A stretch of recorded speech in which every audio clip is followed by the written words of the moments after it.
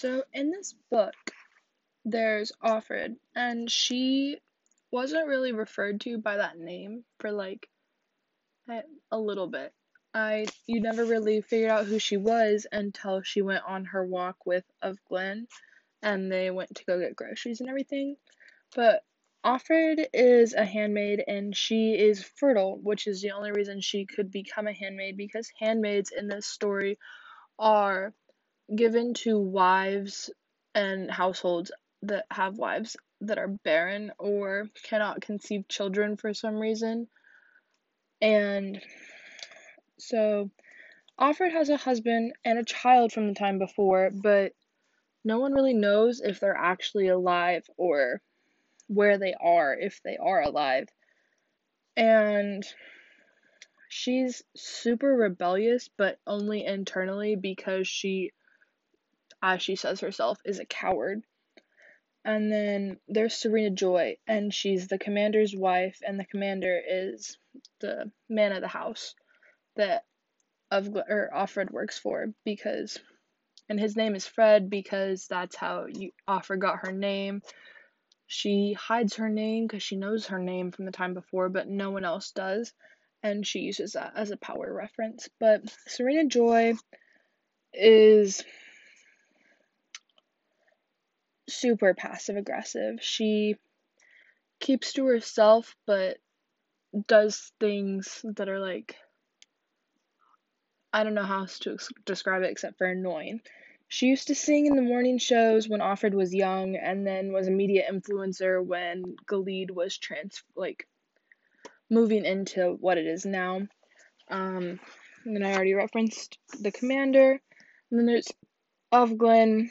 She's not necessarily a main character, she's a super side character, but she's eager to blend in, and there's something to her a little bit. And then there's Aunt Lydia, and Aunt Lydia is kind of how Offred sees her, sees what the handmaid is supposed to be. She's like the icon, because all of the aunts are what the handmaids learn how to be a handmaid from, and it's just Aunt Lydia is like the pinpoint head for Offred herself.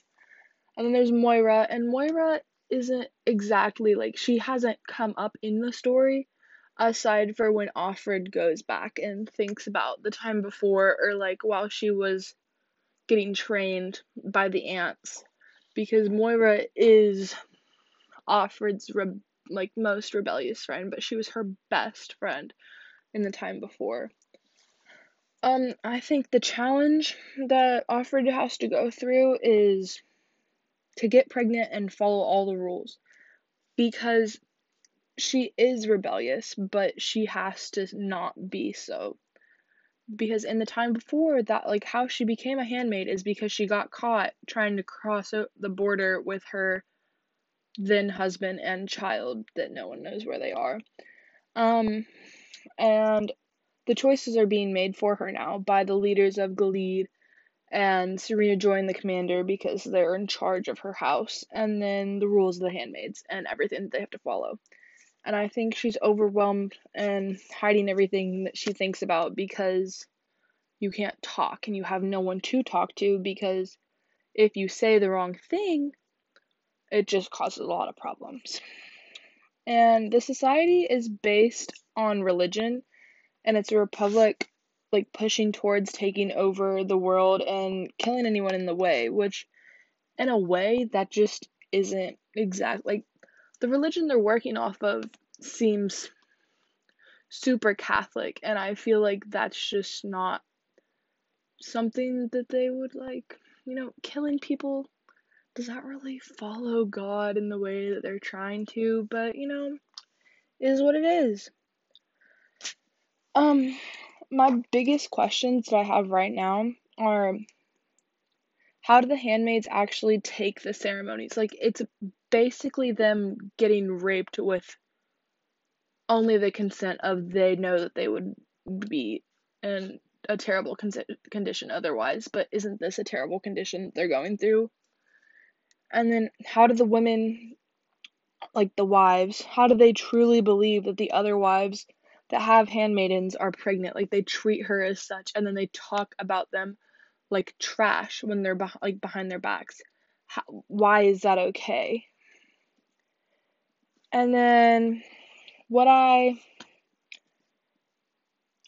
when is this story actually based, and how old is Offred? Because she seems to be